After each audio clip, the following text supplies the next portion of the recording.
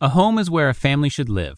A spiritual family consists of a married couple, a husband and wife, a man and a woman, and children. Spiritual leadership is given by God's standards, and His alone. God has combined the greatest honors of leadership with the highest responsibilities of leadership, and given it to the husband of the family. God intended for the husband to be the leader of the home. The family started before the flood. God found grace in only one man, who was Noah.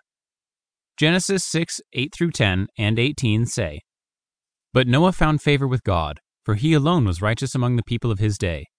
Noah had 3 sons, Shem, Ham, and Japheth. And God said to Noah, I will establish my covenant with you. You will go into the ark with your wife, your sons, and their wives."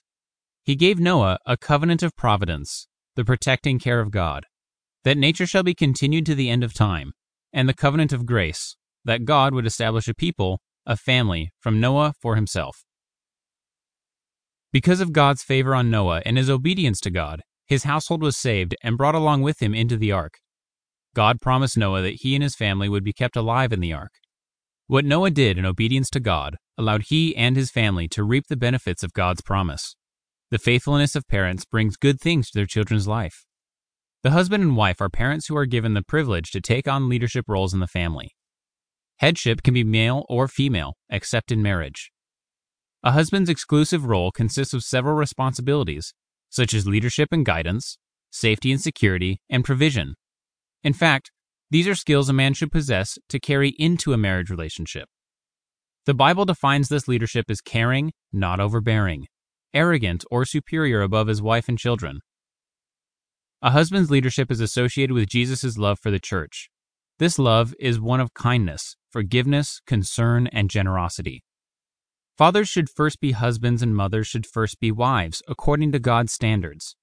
1 Corinthians 7:2 say, "Nevertheless, to avoid fornication, let every man have his own wife, and let every woman have her own husband." Therefore, being a responsible father or mother requires them being a good husband or wife. Ephesians 5:23-25 say, "For the husband is head of the wife, as Christ is head of the church, himself being the Savior of the body. But as the church is subject to Christ, so also wives should be subject to their husbands in everything respecting both their position as protector and their responsibility to God as head of the household.